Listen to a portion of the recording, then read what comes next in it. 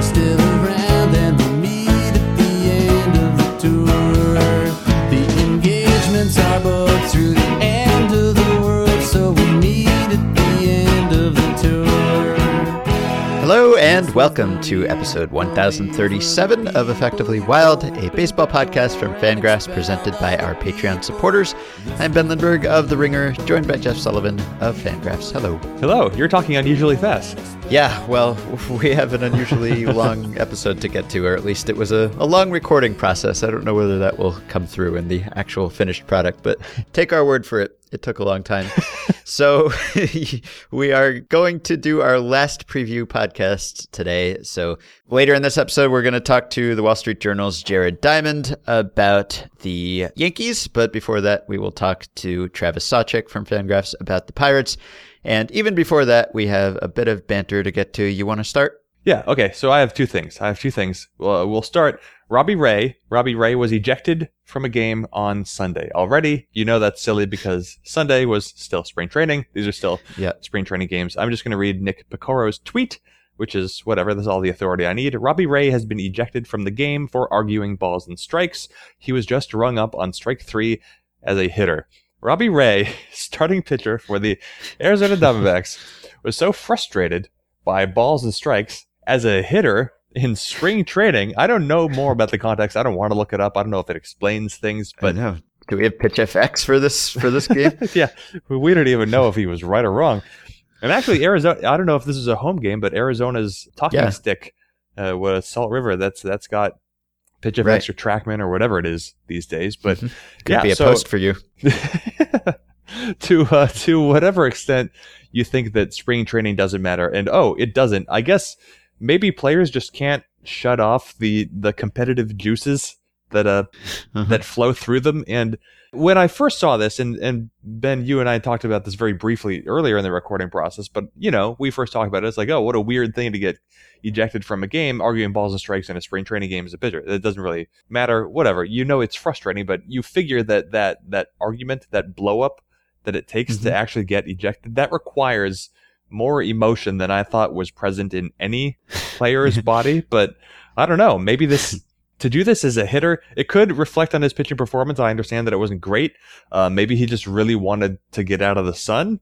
Maybe he just wanted to say the magic word. I'm not entirely certain, but I guess maybe part of spring training is that you just have to. Maybe you can't compete. Maybe they don't even know what it's like to be on a baseball field facing or performing live pitching without caring a lot. But I mean, I don't know. I guess I've been observing to myself that this spring seems to be the spring when spring training intentional walks are like officially almost dead. I think there's only been one after there's usually been about like 8 to 12 each year.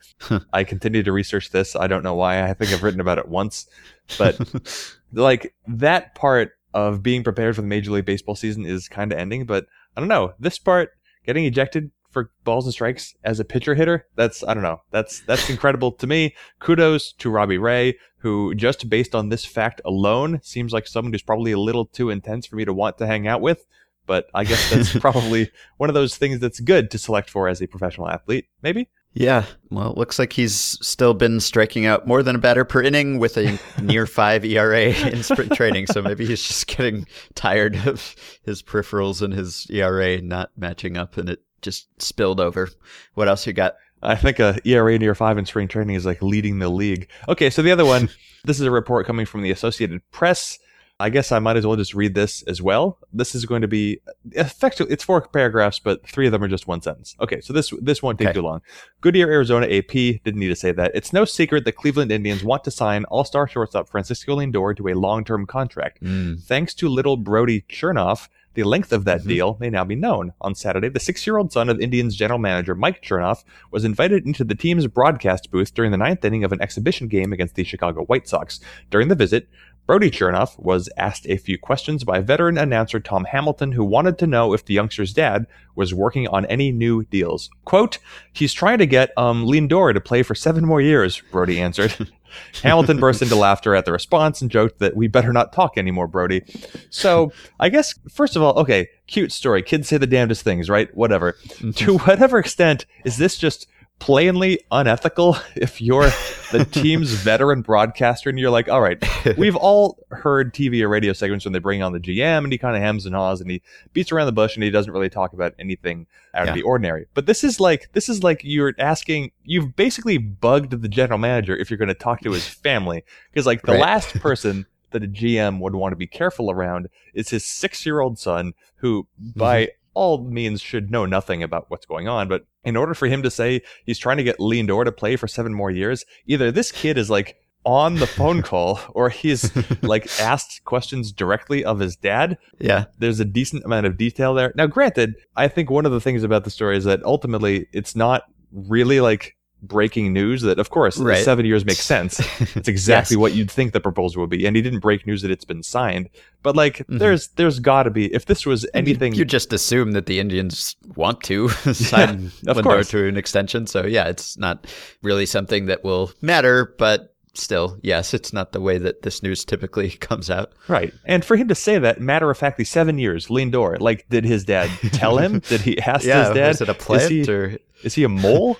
Like, is Chernoff trying to put public pressure on Lindor by having his 6-year-old son break this news so that if Lindor doesn't sign the extension, it looks like it's his fault or he's disappointing 6-year-old Indians fans or something? Yeah, I mean, I considered that. I also considered that if that's not the case, then yeah, maybe Chernoff would be annoyed that the team's broadcaster tried to milk his 6-year-old son for info, although that's kind of a hazard of having your 6-year-old son go on the broadcast. I guess you have to be willing to risk something coming out, because who knows what a 6-year-old's going to say. But yeah, all of those things crossed my mind. It's a cute clip. If you haven't heard it, you should go listen. So do you suspect... I mean, look, having kids in the booth, every team does it. They're usually deaf, but like, this is Brady Chernoff. This isn't just like some kid won a special whatever. Do you think his dad must have known he was going to go up, right? Do you think that he was coached and said this,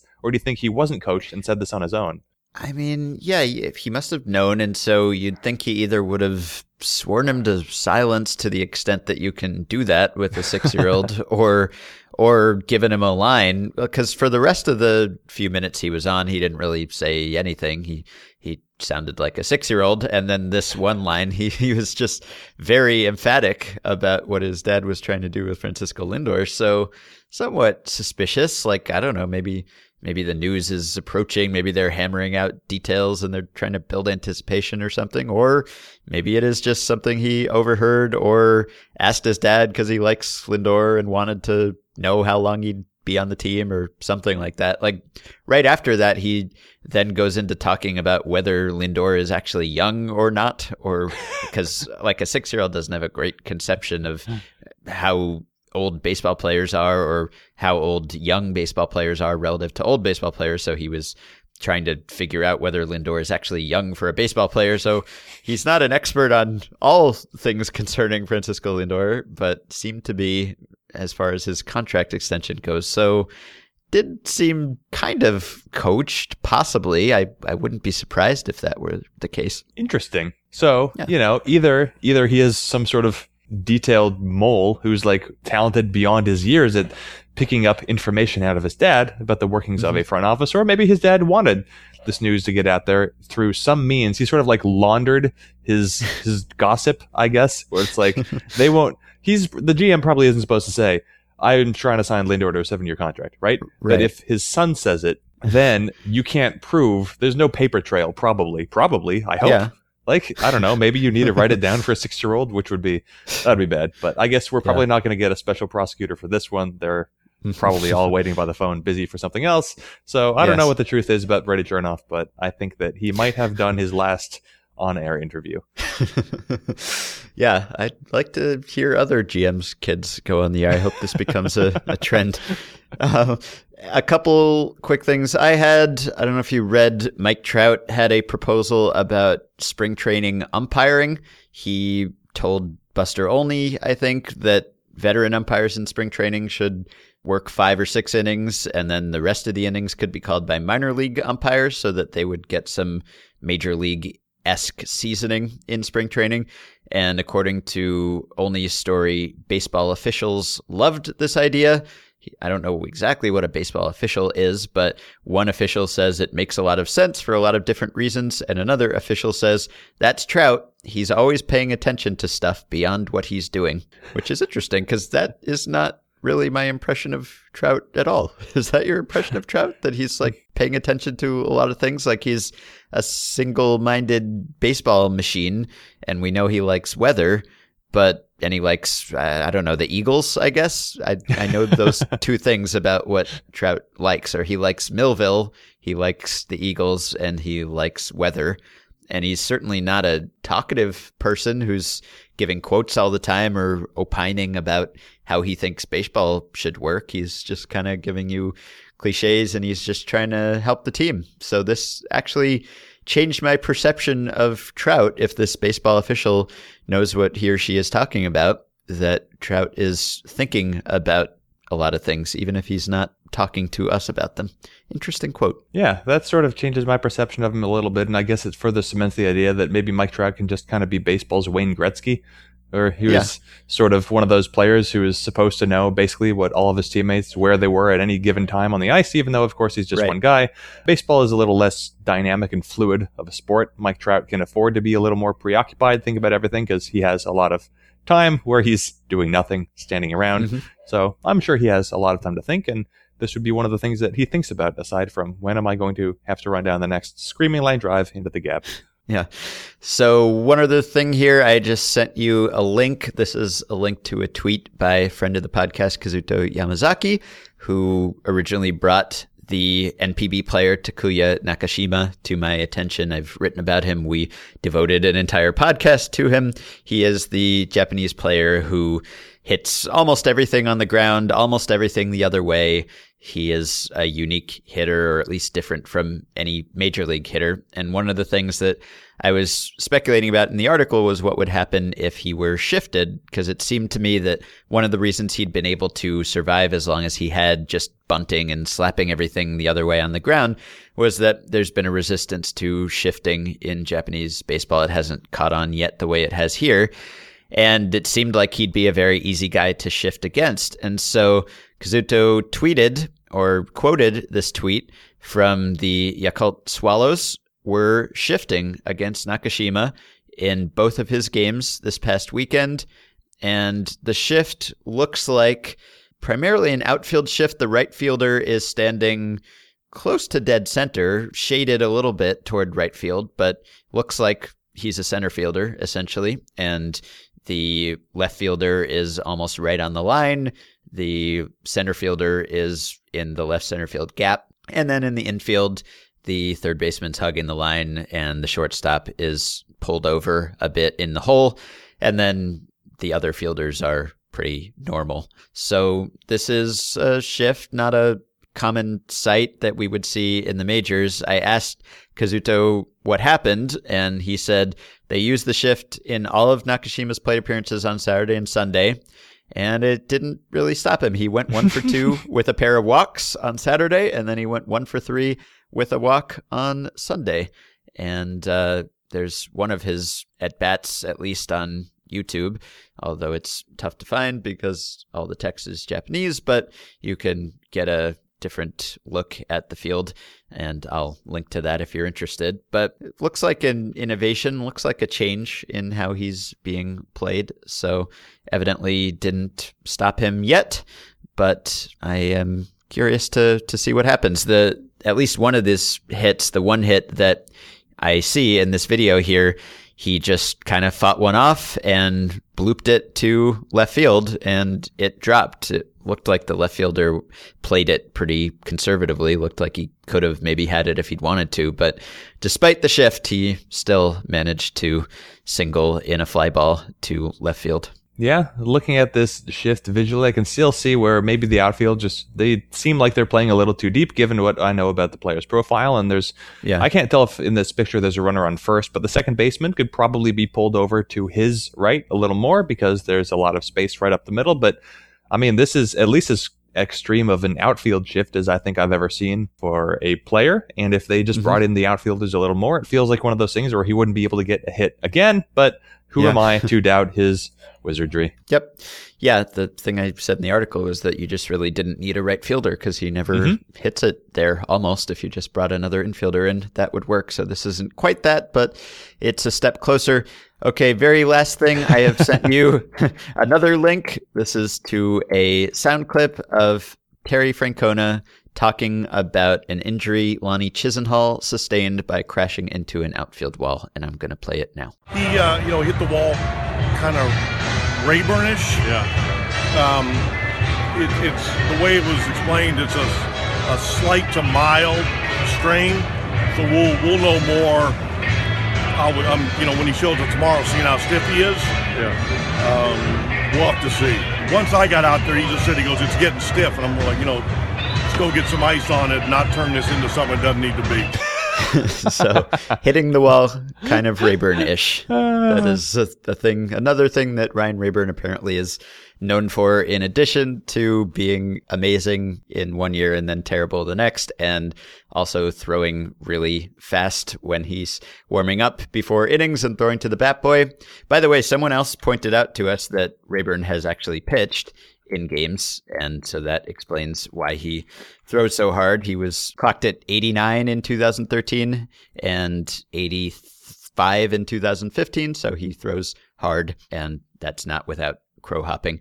Anyway, this is another thing that we now know Ryan Rayburn for. Crashing into outfield walls and hurting yourself is Ryan Rayburn-ish. It's not only he runs into walls, he runs into them in such a distinctive way. It's just like, I didn't know that you could like run into a wall with a particular flair or style. But kudos to Ryan Rayburn. Yeah. He has his own way. All right, let's finish this season preview series.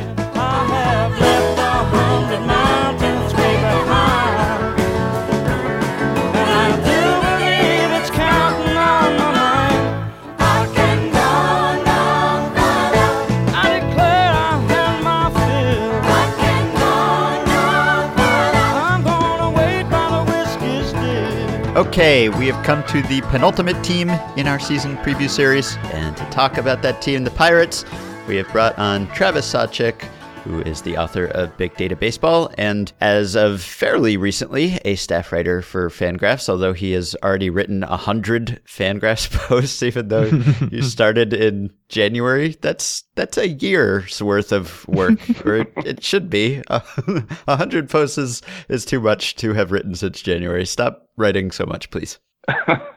Well, you're at like 3,000 posts already, Ben. I mean, how have you done that? You did that in like 2 days. I did that all in one day. Yeah. You set the standard. I mean, you're making this all look bad. Stop. Yeah.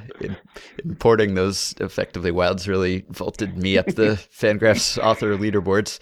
There's a lot of Fangraphs author post credit on this podcast right now. Yeah. There's a lot of upset people with you. Yeah. So the Pirates, you're no longer covering them on a day-to-day basis anymore, so you can dish all the dirt that you couldn't tell everyone when you were on the beat. Tell us which Pirates you dislike and all the stories that you couldn't print before. I don't know. I still live in Pittsburgh, so I have to trick you. Okay. So. All right. Yeah. Okay. Well, tell us, I guess, about one particular Pirate who is having visa issues right now. Jung-Ho Kang, who has 3 DUI arrests on his record. That seems to be the most prominent Pirates storyline right now. Is this something you think they planned for? Is this something you could tell from being around the team the last couple of years? Was this ever an issue before? I think part of the reason David Freese is around is I think he was brought in as an insurance policy. They signed him in early March last year when Freese was still looking for work. And at that point in time, Jung-Ho was coming off a severe knee and leg injury, and they weren't sure if he was going to be ready. But as more of the off-the-field issues revealed themselves in the middle of last summer, they signed Freese to an extension. And Freese had been playing well, so I guess it made some sense on the surface, but it was still a 33, 34-year-old guy who isn't an obvious extension candidate. That seemed to speak to me anyway, that they were a little concerned about whether Gong would be on the field or his availability in 17 and beyond. So I think they saw some uncertainty and they were trying to plan for it as best they could. And I think we will probably see David Freese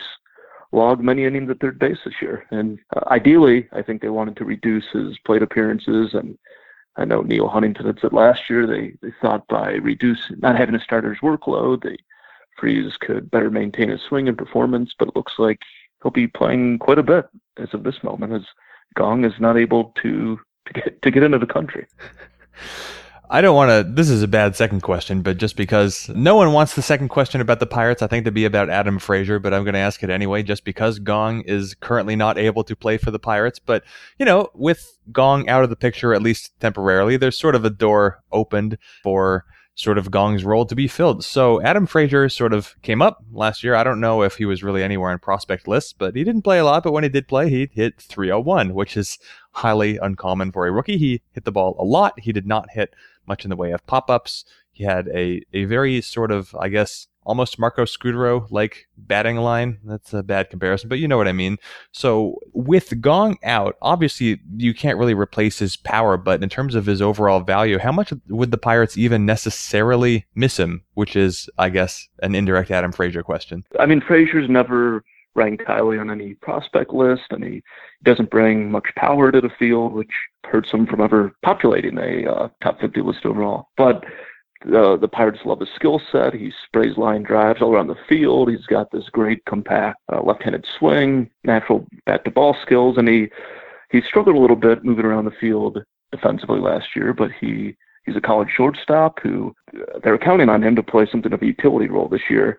But with Gung's uncertain status, he's a guy who could be in line for more playing time. He could maybe take more time from Josh Harrison, regardless of Gung's status at second base, given his skill set and having the platoon advantage most days as a left-handed hitter. So I think the Pirates are higher on Frazier than maybe external analysts are. And yeah, I think he's going to carve out he won't be a star because of the lack of power and those sorts of things, but yeah, he's going to carve out a nice major league career given his ability to avoid strikeouts. And I think he had an outrageous line drive rate last year. So yeah, he's going to be a nice player for them in some way, shape, or form.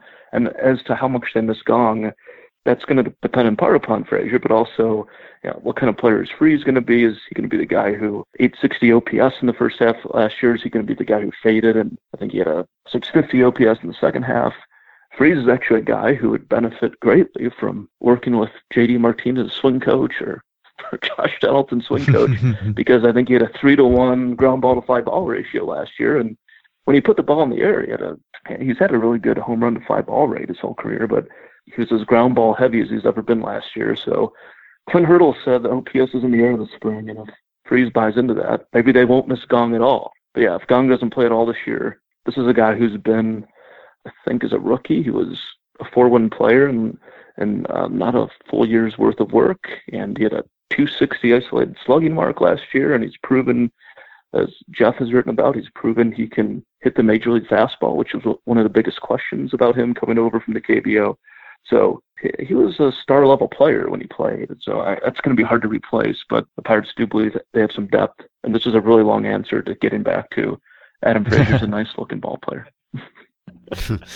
Yeah, you mentioned the Hurdle OPSs in the air thing. That's something that you've been writing about a ton in some of your 100 posts in the last couple months. 15% of those posts have been about the swing players. Yeah, so I guess you left the Pirates at the wrong time to be covering that on their turf, but that's not something that they had been talking about in past years. That's new in your experience? In past years, it wasn't OPSs in the air. It's gap to gap, use a small part of or use a big part of the field. There wasn't any global approach to swing playing that most batters would benefit from elevating the ball. There wasn't much talk of launch angles or anything like that, and in part because we're just getting access to StatCast data as an overall community, but we haven't really heard anything like OPS in the air when I was on the beat from 2013 through last season. So yeah, it was interesting to hear Clint Hurdle say that this spring, and yeah, I think it speaks to more acceptance, more information, which helps create acceptance. And a general proliferation of this concept throughout the game. And I'm not the only one who's written about this at Fangraphs. Jeff has written about it. And I think it was Mr. Sullivan who noted that, I think you found, Jeff, there's been 50 hitters over the last 2 years who have a X amount of plate appearances and have increased their fly ball philosophy. So I think the Pirates are aware of this. They're going to look for guys to buy in that have the right skill set. And a guy from last year who's an example of this was Matt Joyce, who the Pirates did not ask him to adopt a new swing plane, but he did work with a private instructor. He did change his swing plane. He did square up more balls last year. He was in a better place, and he went from a non-roster invite last year to signing a 2-year deal with the A's. So I think that was evidence of, for players and for staff there, here's a guy who did buy in while he was working with private instructors. It was real in-person evidence in the cages every day and batting practices every day, speaking to people every day about his experience. And I think that word of mouth helps too. In clubhouses and in baseball. All right, we've put this off long enough. I'm just going to go ahead and get there. Andrew McCutchen, his wins above replacement starting from, I guess, 2012. I'm just going to read in order. Everybody knows where this is going to go. I'm still going to do it because it's fun. 6.8, 8.4, 6.8, 5.8, 0.7. Andrew McCutchen had, I don't know, maybe next to Bryce Harper, one of the biggest wins above replacement drop-offs between the last 2 seasons. No one really knows what we're going to see from Harper this coming season, but at least there's a compelling theory. I don't know if there is such a compelling theory with Andrew McCutchen. You knew it was coming. I'm sure you've been thinking about this for at least 6 months. More than that, I should say 9 months. I guess what happened with Andrew McCutchen, and to what extent, if any, do you see Andrew McCutchen bouncing back to being a very good player again? Yeah, I mean, it was one of the great drop-offs in performance in baseball history, and it might have been the greatest. I think it was the greatest age 29 drop off in baseball history. So yeah, it was pretty remarkable to watch it play out. And McCutchen has, a lot of people thought it might be related to a knee injury. He dealt with some things the year before. But yeah, he claimed he was healthy all last year, and he never used an injury as an excuse. He played the entire season, so I'll take him at his word that he's healthy. And so that it still leaves you scratching your head about how could such a great player fall off like this. Speed score, stolen base attempts, extra base hits, any way you can try to measure and quantify speed, everything was down across the board. So it spoke to either he wasn't being open about an injury or he just had a sudden collapse of athleticism. And, the Pirates, they're moving him out of center field. It's like moving Derek Jeter to third base, in his decline years in New York, or second base. So it says a lot when teams want to move that face of the franchise out of one of the premier defensive positions. So he'll be in right field, and I think that speaks to a team questioning whether that athleticism, that range is coming back. I do think the bat is going to bounce back to a degree, and I think we saw some of that in August and September last year.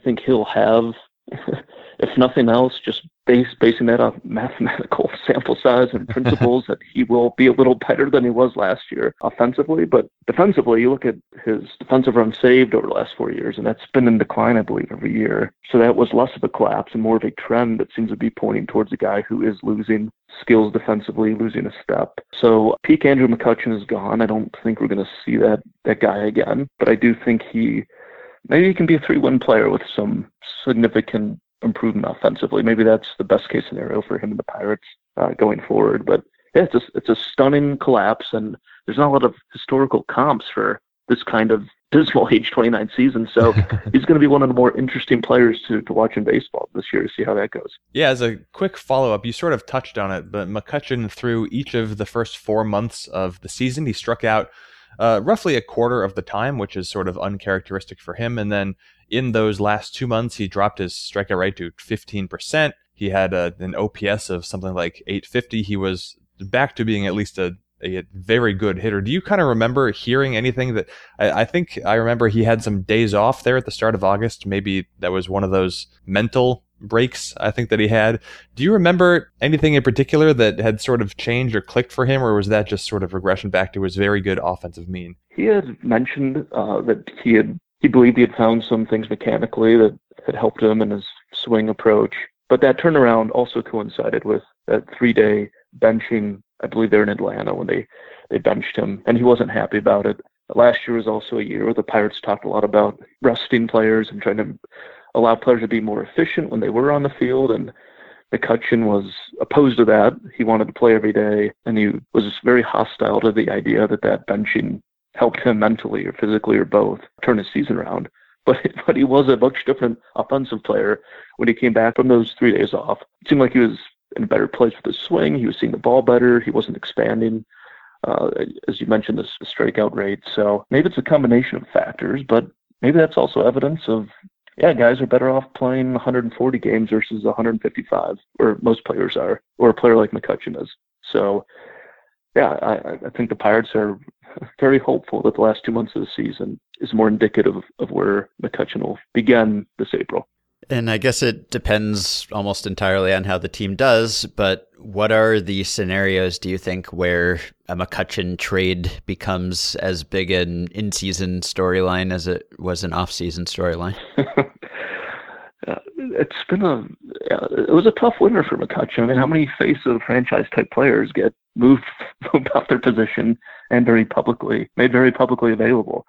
And those trade rumors are going to resurface, or you assume if the Pirates don't play very well in the first half, if the Cubs create a 15-game lead in July and the best case looks like a bid for the second wild card, then I think McCutchen will be very available again. The team's control over the players running out. McCutchen is under contract for this season, and then there's a club option for 2018. And what would be also fascinating is if they weren't able to find a buyer, or if the Pirates are competitive and make the postseason, but McCutchen's kind of a so-so player, would they pick up the club option in the winter? It's the drama with McCutchen, the club's decision to be made in regard to his future it's an ongoing story. The best bet for him to remain with the club this year is obviously for the club to perform well and have a legitimate shot at postseason. We'll see. We'll see how that plays out. But that story, there's still some chapters to be written in the McCutchen drama here as it plays out. As the 2016 Pirates story, when obviously there was a lot of focus on McCutchen, but the Pirates' best players sort of in general contributed less to the team than they had the seasons before, and so the Pirates weren't able to be as successful as they had been before. And one of the players who sort of gets lost in the mix there, sort of because of the magnitude of McCutchen's drop-off, was, of course, Gerrit Cole, who missed, I would say, about 11 or 12 starts, and his ERA went up, I guess, closer to a run and a half than a run, if I want to be a real stickler about it. His ERA went from 2.6 to 3.88. His peripherals declined to sort of support that. Kept on suppressing home runs, but just generally speaking, Gerrit Cole was a less healthy and less effective starting pitcher than he had been before. So, sort of similar line of questioning as to McCutchen. How confident are you in Gerrit Cole's elbow holding up moving forward in the nearer term future? And do you think that he's going to be good enough to remain the number one of this starting rotation? Yeah, I mean, you're right. You look at the Pirates, and across the board, their star players really didn't perform as well last year, and Cole was almost as much a part of that as McCutchen. And his year last year it started off poorly from the beginning. He had that rib injury in January. It interrupted his off-season training, then it delayed his start to spring training, and then he made 3 DL trips during the year. So, and speaking with Cole, he just felt he could never get that feel for mechanics.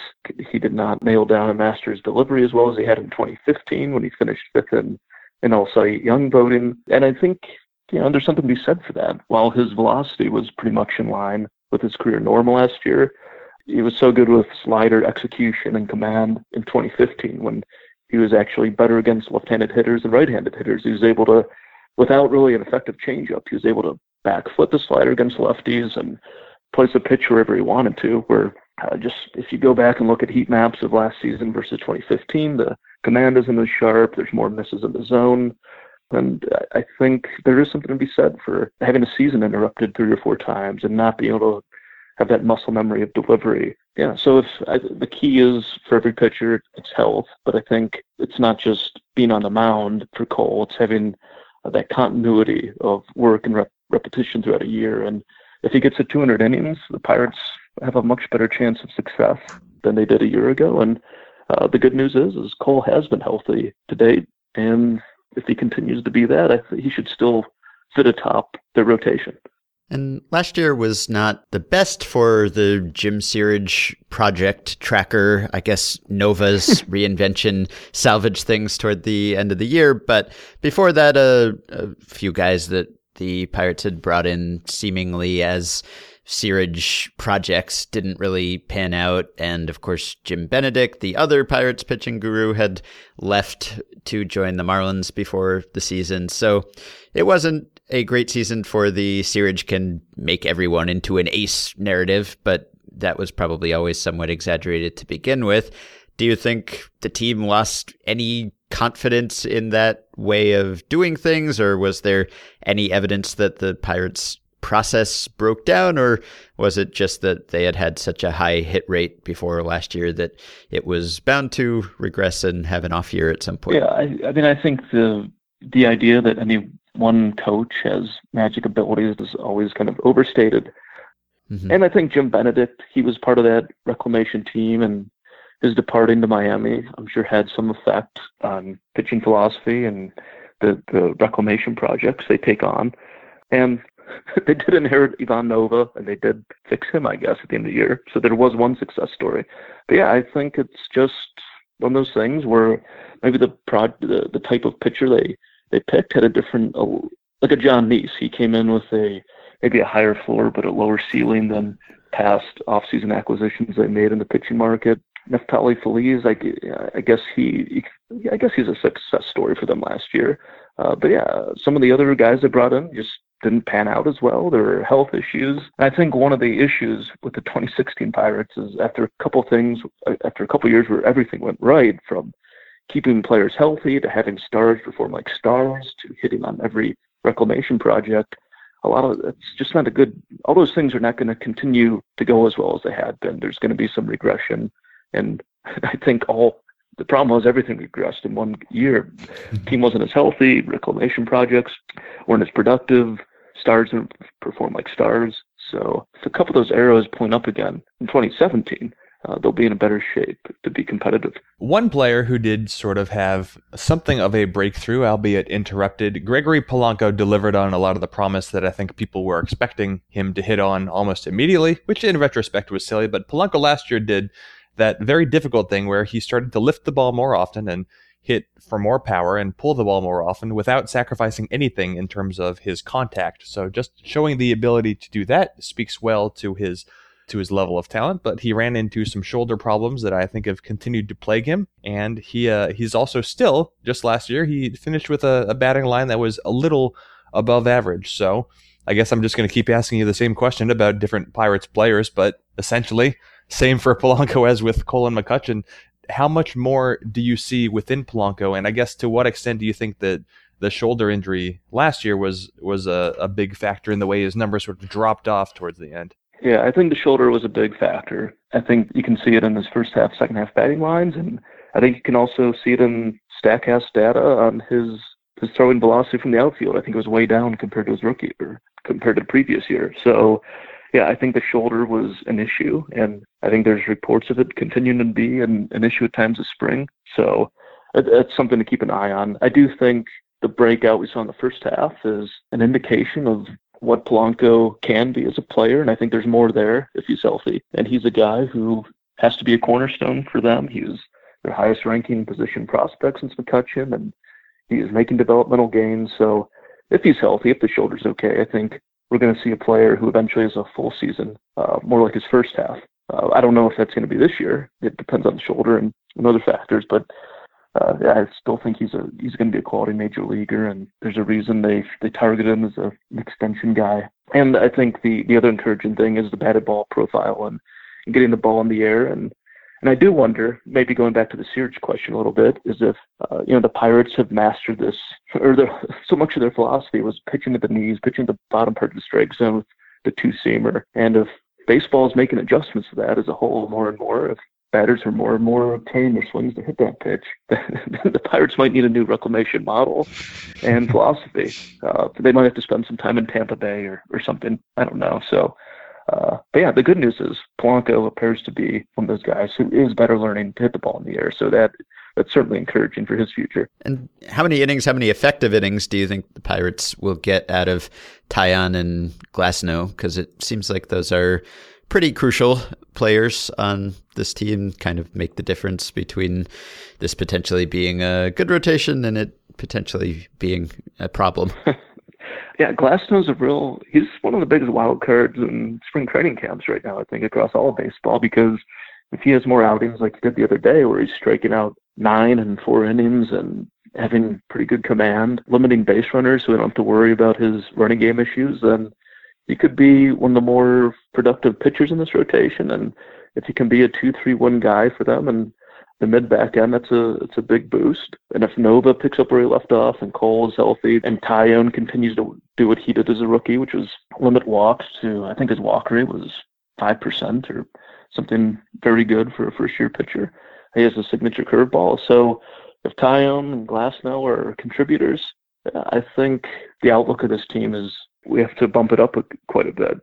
If Glasnow continues to have trouble harnessing his 6'7" frame, his delivery, and Taillon has more injury issues, which he's dealt with, as everyone knows, throughout his career, then we have to downgrade the outlook of this team. So yeah, a lot is riding on young arms, and the Pirates, with some very aggressive practices and philosophies in the draft in regard to arms, have kind of bet on this and developing their own homegrown pitching. And really, their season is really going to depend on homegrown pitching when you look at that rotation. So yeah, those are two key guys going into the season. And however, if the team gets 360 innings out of those guys and they're quality innings, they'll probably be in pretty good shape in September and be playing meaningful baseball. Yeah, and can you tell people about Felipe Rivero also, who's another guy Jeff has written about, but people might not know well because this bullpen's another area that could really go either way. Justin Wilson's gone, Melanson's gone, so only Watson is left from that trio, and he's had a rough spring, and then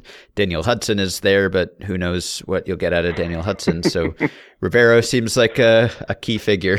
Yeah, I love Rivero, and a lot of people in Pittsburgh hated that trade. They hated seeing Mark Melancon, all-star closer, being dealt at the deadline. It looked like a white flag. I guess it was a white flag, but they were trading 2 months of a good closer for many more years of control of a really special left-handed arm. And Rivero is a guy who has rare velocity from the left side. He has a wipeout slider. He has a quality changeup. It's a rare skill set, and I think he's going to assert himself as the best reliever in the bullpen this year. I think he's already doing that at the end of last season. I mean, there are not many left-handed, maybe Chapman. Beyond Chapman, I'm not sure there's another left-handed reliever in the game that can match his velocity and swing and miss capabilities. So, yeah, he's a really exciting arm. There's a lot of uncertainty in the bullpen, but I think he's a guy that the Pirates are excited about. And if you're looking to stash future closer candidates on your fantasy team, maybe he's a guy to look at. Who knows how Watson and Daniel Hudson will perform. So yeah, he's a big time arm, and I think the Pirates made a really prudent move there in assessing being realistic about where they were last year and seeing the opportunity and gaining a dynamic arm with years of control last deadline. All right, so the time-honored last question: how many wins will this team have in 2017? Yeah, this is a team with it could go a number of different ways. I think I almost wish we could do more of a spectrum and a probability forecast. But I understand you have to come up with one number. Got to pick one number. Our Fangraphs projections have the Pirates at 82 wins, I think, at the moment. I think that's probably a fair hedge on where they're going to be. I think you had me on last year, and I said 84. So I'm going to go between that. I'm going to say 83. And go between, I'm going to hedge 83 wins. 83. So I think Taillon will be good. I think Glasnow will have some good moments, and Rivero will be great, and they'll win 83 games and miss the playoffs. Okay. Well, you can find Travis writing every few hours for Fangraphs. By the time this is posted, he will probably have 102 posts, I'm guessing. We'll see. But you can also find him on Twitter at Travis_Sawchik. And his book, of course, is Big Data Baseball. Thanks, Travis. Thanks, fellas. All right, we'll be right back with Jared Diamond of the Wall Street Journal to talk about the Yankees. Just a heads up, Jared's Wi-Fi connection was weak, so we did the best we could. There are occasionally tinny Skype sounds, but I think well worth a listen. Connection problems always a hazard of the Preview podcast series, which we will wrap up right now.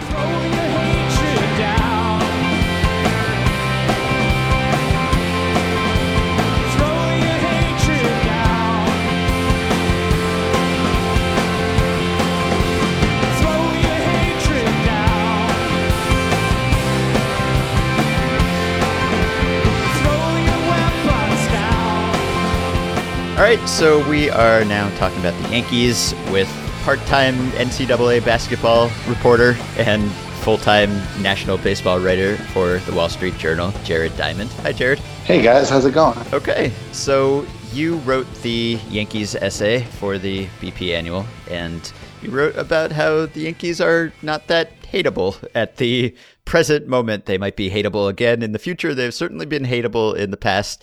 Do you think that that's an attitude shared by a large cross-section of Major League Baseball fans?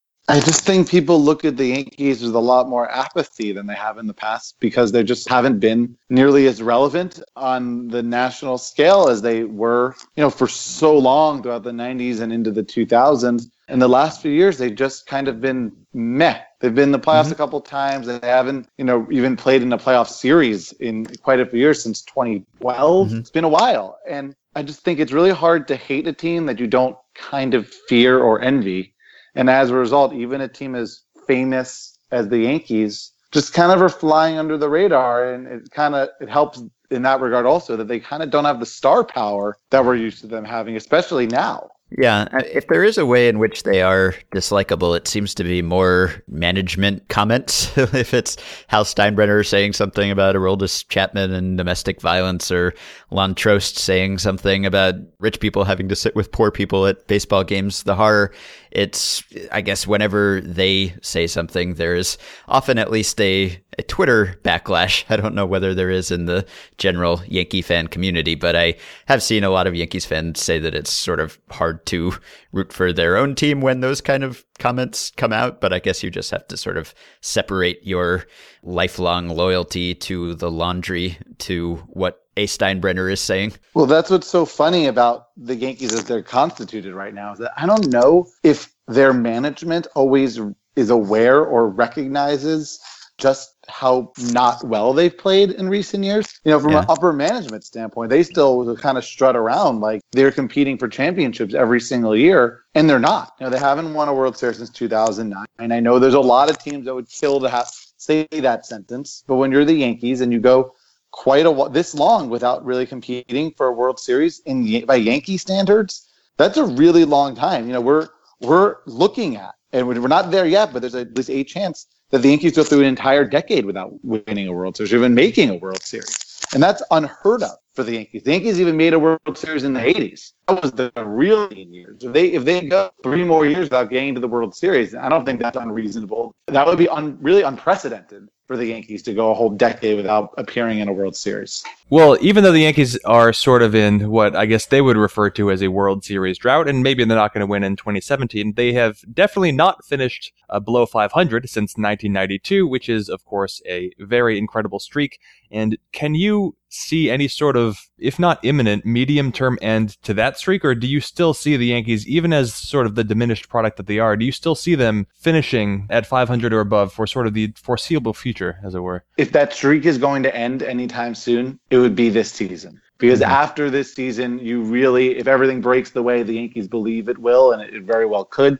you start looking at the Yankees really starting to contend again. And then after the big free agent class of 2018, you have to imagine the Yankees are going to bring in at least one, if not two, big names out of the Bryce Harper, Manny Machado group, and all of those incredible free agents that are going to be available. So these quote-unquote lean years are not going to last too much longer. So if that streaks it, and I think it's this year, this is the one season that you look at with a lot of question marks for the Yankees, because they don't have any really of those veteran, even aging stars that you always kind of could count on with the Yankees. Even last year, you had Mark Teixeira, they had Alex Rodriguez for part of the year. They had sort of these older guys that even if you didn't know what they were going to do, you kind of believed that they would be something, and you kind of had an idea of what they'd bring to the table. This year, the Yankees really look like they're preparing to turn it over to youth. Greg Bird was just named the everyday first baseman. Aaron Judge is going to play a lot of right field. First full season for Gary Sanchez, and that's really just the beginning. Who knows who else we see up in New York as the season goes on. This is the first time in a long time the Yankees, I really believe, are committed, not just with words or with their actions, to seeing what they have in the farm and letting these kids,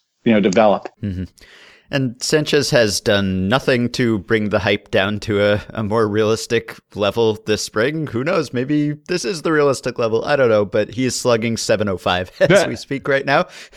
So what do you think is the educated fans' outlook for Gary Sanchez at this point? Because you look at his AAA stats even last year, and they look nothing like his major league stats. Clearly, he's a good player. He's a good all-around player. He'll be valuable even if he doesn't hit like last year. But what should people be expecting him to hit so that they won't be disappointed when he doesn't go crazy again? Yeah, he's baffling what he's doing. It's incredible. And I spent all off-season, literally all off-season, telling Yankee fans, publicly writing about it on social media, saying, look, lower your expectations.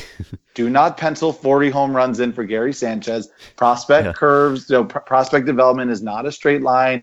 There's backwards parts, there's curves. It doesn't always go well. How many Yankee fans thought Luis Severino was going to spend much of last year in AAA? None. They all thought he was going to come in and be their number 2 starter and be great. It didn't happen. But like you said, Sanchez came back into spring training and looked no worse really than he did last year. So it just, when's it going to end? When's he going to slow down? I don't know, but there's no way he could do what he did last year. Realistically, do I think Gary Sanchez could hit 25 home runs and be an all-star caliber catcher this year? Yeah, I mean, it's hard to imagine for someone so inexperienced and young, but he's given me no reason not to believe he could do that. But I think we have to hold our horses on this guy hitting 40 and just being Superman. It's impossible to do what he did down the stretch last year for a full season. He'd be better than Mike Trout. What he did last year was just absurd. It was incredible to watch and cover. It was remarkable, but it's not sustainable. So let's say 25 home runs with his defense.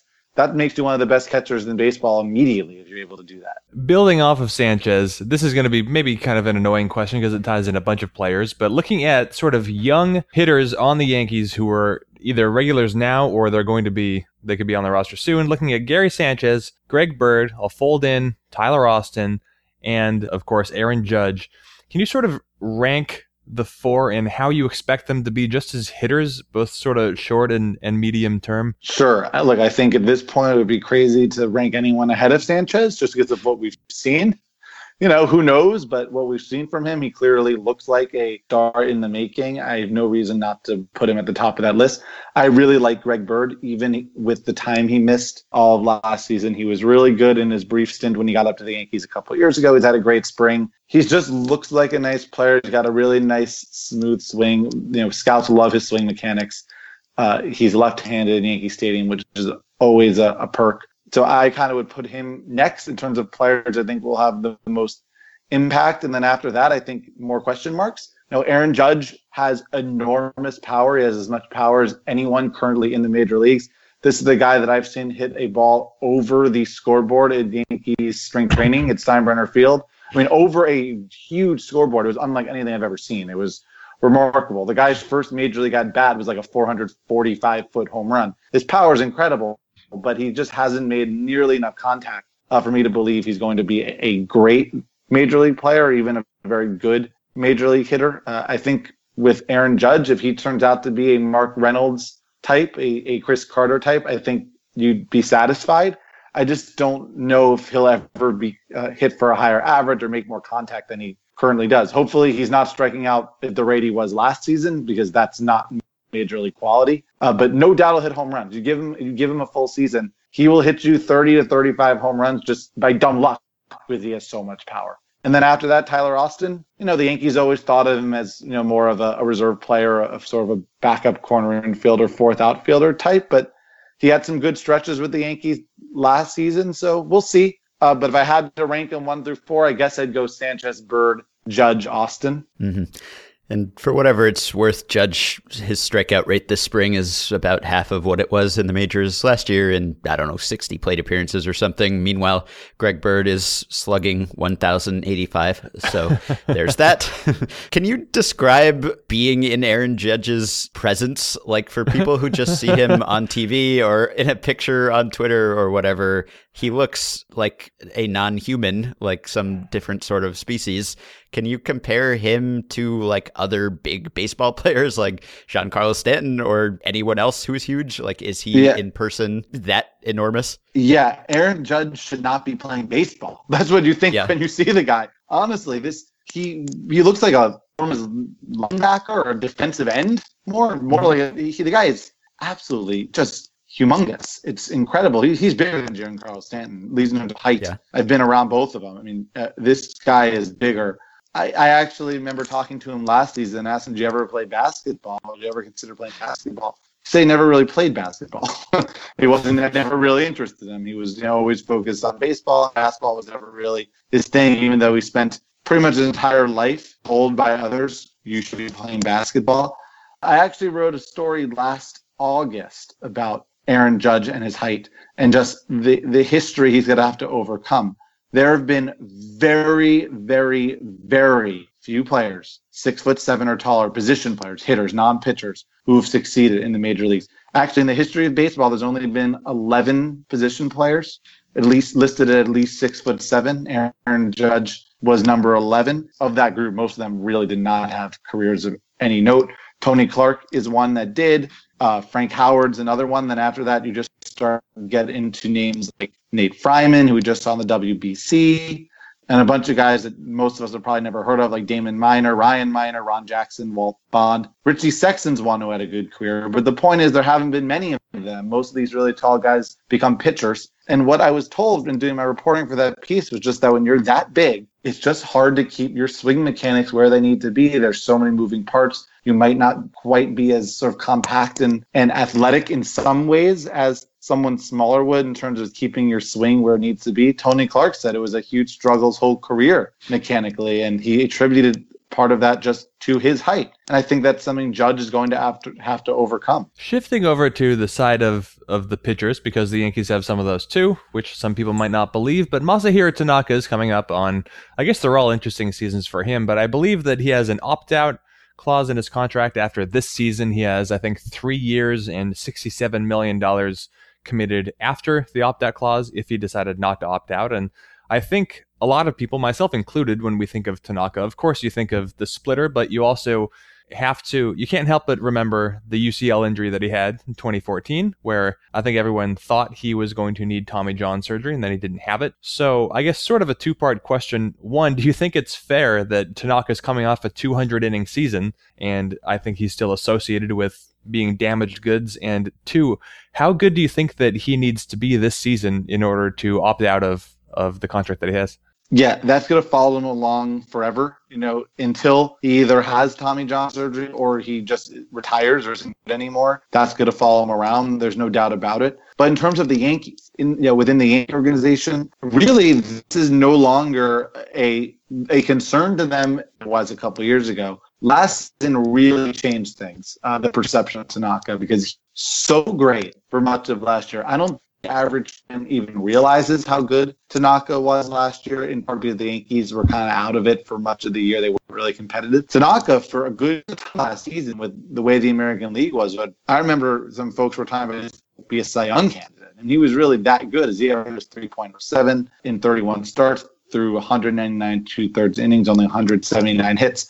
He was excellent. And I think it really opened up a lot of people's eyes as to sort of what he's able to do, even with whatever's going on in his elbow. I think if he does anything, even in the ballpark of what he did last year in 2017, he will opt out, because I think that it's been enough time where he'll get paid if he has another year. If he has 2 straight seasons like he did, 2016, then follows it up with a great 2017, I don't foresee him staying with that contract. Look, could his elbow pop? Sure, this is not typical. The way he's handled this situation has not been typical, but he was just so good last season. He was durable and he was effective. And I think people really need to give him credit for that. I don't think people, like I said, realize just how good this guy was last season. And look, I hope he has another good year. He's an interesting guy to watch. And CC Sabathia kind of transformed himself last year. A lot of people thought he was on his way out of the game, and he managed to have a productive season by changing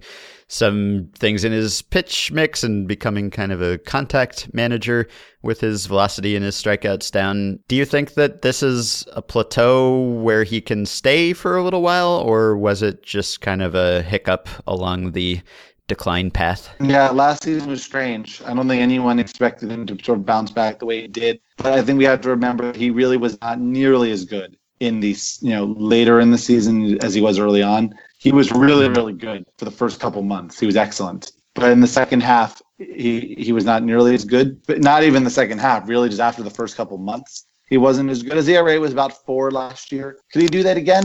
I don't know. Maybe. I think he definitely did figure something out. I don't think we could dismiss that. He's definitely figured out how he can get guys out with obviously reduced stuff. I mean, he's obviously picked something up along the way. But the Yankees plan on having him start the second game of the season. And if the Yankees are counting on CC Sabathia, or the Yankees believe CC Sabathia is their second best starting pitcher, it's not going to be a great year in the Bronx. I just don't think you could expect anything out of CC, even though his ERA improved by like 3/4 of a run. Sticking with the rotation because it stays interesting, we have to talk about Michael Pineda. Strikeouts, good. Walks, good. Ground balls, whatever, they're fine. His velocity is good. He's hard to hit, except for when he's not, because over the last few years, I'm not going to run all the numbers, but, peripherals suggest a very good ERA itself, extremely mediocre. I don't know if anyone has a good answer for this, but because I have to find out if you do, what's the deal with Michael Pineda? The weirdest part of Michael Pineda, at least last season, I can't really speak to before last season, that wasn't around the Yankees nearly as often, but the one fascinating thing about last season was he could not get out of innings. I mean, this guy, it was uncanny how many times he would retire the first 2 batters of an inning on about 7 pitches and end up giving up 4 runs. And it happened every game, multiple innings. And it was when the Yankees knew, something Pineda knew. I don't know if it was a focus issue, if he just sort of lost his sort of edge after retiring the first 2 batters of an inning. But it was just remarkable how many times he would seem like he's on and quickly dispatch of 2 guys and then just give up double, single home run. And you go, what the heck just happened? He'll give up 4 runs in the time it took him to get those first 2 outs. It's incredible. Maybe that was a fluke. I don't know. The Yankees hope it was. Maybe it's something that can be improved just by sort of focusing on the mental aspect and staying sharp mentally when you get to 2 outs. But there's no doubt he has the stuff. We've seen it since the day he got to the big leagues with Seattle that he has the stuff, but he just has not been able to put it together. And at some point, you're no longer sort of a young player trying to put it all together. You just kind of are what you are. And despite CC Sabathia, every single spring training saying, this is the year Michael Pineda is going to win the Cy Young. I'll believe it when I see it. I hope he does well. I like Michael. He's got it. Like I said, he got stuff that makes you believe, but just why has it not come together? I don't know if there's a good answer for it. Maybe this will be the year, but I think everyone needs to kind of just be on a I'll believe it when I see it mentality at this point. Yeah, I'm going to kick this question over to Ben in a second. I just wanted to issue a follow-up comment. So Baseball Reference has some splits. Michael Pineda last year with 0 outs allowed a 687 OPS. That's very good. 1 out, he allowed a 663 OPS. That's even better. 2 outs, 980. 980. That's 300 points worse than the rest of Michael Pineda. I don't think I've ever looked at these splits before, but obviously this is not new news to you. That's incredible. Anyway, hey Ben, you can take the next question. Okay. Well, what did you make of the Chapman signing? Because it seemed like not the typical Cashman move at this point, the way he's operating, and he's managed to actually operate the way that he wants to for once and do the youth movement and trade some veterans, but then they brought this veteran back, and it seemed as if Hal Steinbrenner believes that fans buy tickets to come see Chapman throw fastballs. What did you make of the timing of that signing? Well, it just shows that the Yankees don't ever fully rebuild. Even when they commit to youth, they refuse to be a team. And Brian Cashman says this. He is not authorized by ownership to blow it all up. It's just he's not allowed to do that. He does not have the ability to do it by Hal Steinbrenner. They have to always at least give the illusion that they're trying to compete. And Aroldis Chapman does make them better. There's no question about it. He is a closer, but he's a very good one. There's also the situation where the Yankees had some money coming off the books, and the Yankees are not going to spend money that they have coming off the books. if you're Brian Cashman, you have this cash, spend it. It's not like, otherwise just sitting in Hal Steinbrenner's pocket. So Aroldis Chapman's a good use of that money, especially with more money coming off the books after this season, because eventually won't be paying Alex Rodriguez anymore. CC Sabathia is going to be gone. So the Yankees are kind of trying to buff up for when they could sign Bryce Harper or Manny Machado and really go for it. And they have Chapman now for what they believe will be part of those good years coming up. Maybe the end of this deal, they think he's young enough that in 3-4 years he'll still be very productive. At least that's what they believe. I don't think it's an unreasonable thought to believe that. So I understand it. And look, the Yankees aren't a disaster. This is the team that in some ways overachieved last year. They somehow got back into the race in September. Is it really that far out of the realm of possibility the Yankees compete for a wild card in an American League that doesn't really have many teams that you look at as, sure bets? I don't think that's crazy. So I understand it. It's not like the Yankees don't have money. They have plenty of money. They're never not going to spend money. And they spend it on personal off-field things aside. It's going to be very productive on the field. I'll interject before getting into my question. I was looking at Michael Pineda 2015. Weirdly, he was far better with 2 outs. So that's just a problem that he developed all of a sudden. Anyway, in the bullpen, we know, as much as we understand relievers at all, we know Aroldis Chapman is going to be great. We know Dellin Betances is going to be arguably even greater, depending on how you look at things. What is the Yankees' plan beyond the top 2? Obviously, they started last year with Andrew Miller. They don't have that this year. They have a lot of names, like every team does, but how confident are they in the rest of their bullpen? Really depends first on what the starting rotation's looking like after the first 3 we've talked about. It's not quite really settled as far as I know. Maybe they know internally, but not publicly at least, who the 4th and 5th starters are going to be out of Luis Severino, Chad Green, Brian Mitchell, Adam Warren, all these guys. So that will play a role for sure. They do have Tyler Clippard, who knows? He's had some good years. He's had some not so good years. He's not the worst guy to have sort of in the middle innings there. Tommy Lane from the left side, who knows? He was okay down the stretch with the Yankees last year. They also probably will have Adam Warren in the bullpen, who's a guy that has had success with the Yankees in the past. Look, is the soft underbelly of the bullpen great? No, of course not. But the reality is, you don't need very much when you have Betances and Chapman at the end. Now, look, Betances has said, in light of what happened in arbitration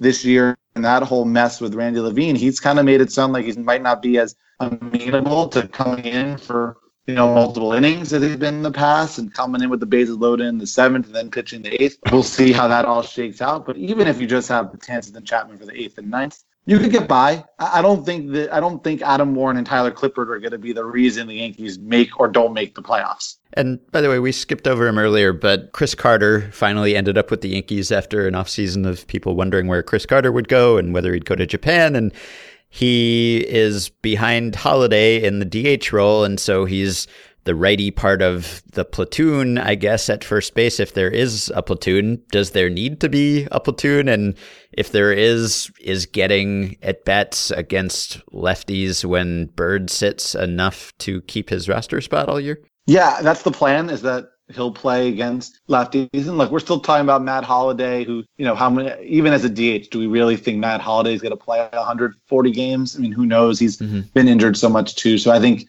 he's insurance there. He's also insurance for Greg Bird, who we don't know how good he's going to be. We don't know how healthy he's going to be. He just hasn't played for a whole year. So all around, I think he's just an insurance policy. Look, if everything goes the way the Yankees hope, he won't play very much outside of against left-handed pitching, but we know how these things go. And I wouldn't be surprised if you see Chris Carter a lot more than we might believe. I talked to one, GM, actually it was above a GM, one high-ranking executive who said up and down for another team that said he thought Chris Carter was one of, if not the steal of the offseason, that the market devalued Carter's skill set, the home run so little, it was devalued so much that the Yankees ended up getting him for way less than his value would suggest. And he thought the Yankees really were really shrewd for getting him at the price they did. I know Chris Carter's flaws, but 41 home runs don't just grow on trees. So he's not a bad guy just to have sitting there in case you need him. All right. Well, we always apologetically end these segments by asking the guest to give us a win total prediction. So Could you give us one for the 2017 Yankees? Is this the year that the streak ends? As long as I don't get held to this again on September 30th, let's say I would put them in the 83 to 85 win range. I think they're still above 500 team. I think they're a team that will be playing games of some import in September. I don't know how deep into September. I don't think they're going to be dead in the water, at the All-Star break or sometime in August. I think they'll kind of be hanging around, but I don't see them as a playoff team. Now, look, when you say I think this is an 85 win team, it's not a huge stretch to say, well, they'll be an 88 win team. Then all of a sudden you are in the playoffs. So I'm not saying the Yankees won't be there at the end. Like I said, the American League doesn't have too many sure things. The AL East is not as strong as perhaps it's been in the past, but I don't think the Yankees will be in the playoffs. If I had to predict, nor do I think they're going to be bad. I think they're just going to be kind of decent and okay, and everyone knows this is just a building block for what could be a lot of really good years to come. Mm-hmm. All right, we'll call it 84, I guess, if we have to pin you down to one number. All right, so everyone can read Jared's coverage of the Yankees and of all of baseball at the Wall Street Journal, Wall Street Journal Sports. You can find him on Twitter at Jared Diamond, and he also does a newsletter, which you can find also on Twitter at 30 Newsletter. It's good interviews with writers and other people that I recommend. So, Jared, thanks for joining us.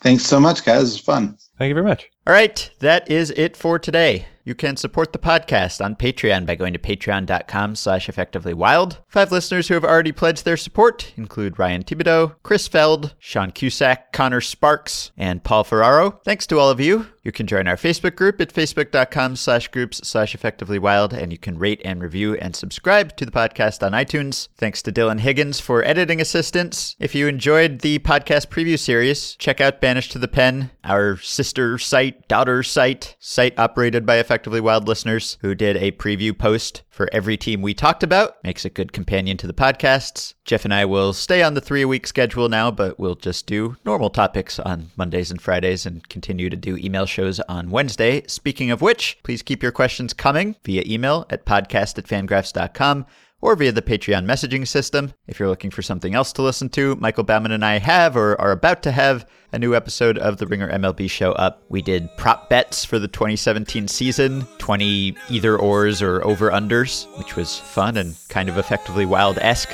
We also put the forum online at the Ringer, so you can play along yourself and compete to be the best at predicting things. We also talked to Ramon Russell, a developer for MLB The Show 17, about that game, which will be out tomorrow for PlayStation 4. Hope you enjoyed the new format of the preview series this year. We will talk to you later this week. 'Cause now we're finally gonna land. Good news, good news, good news.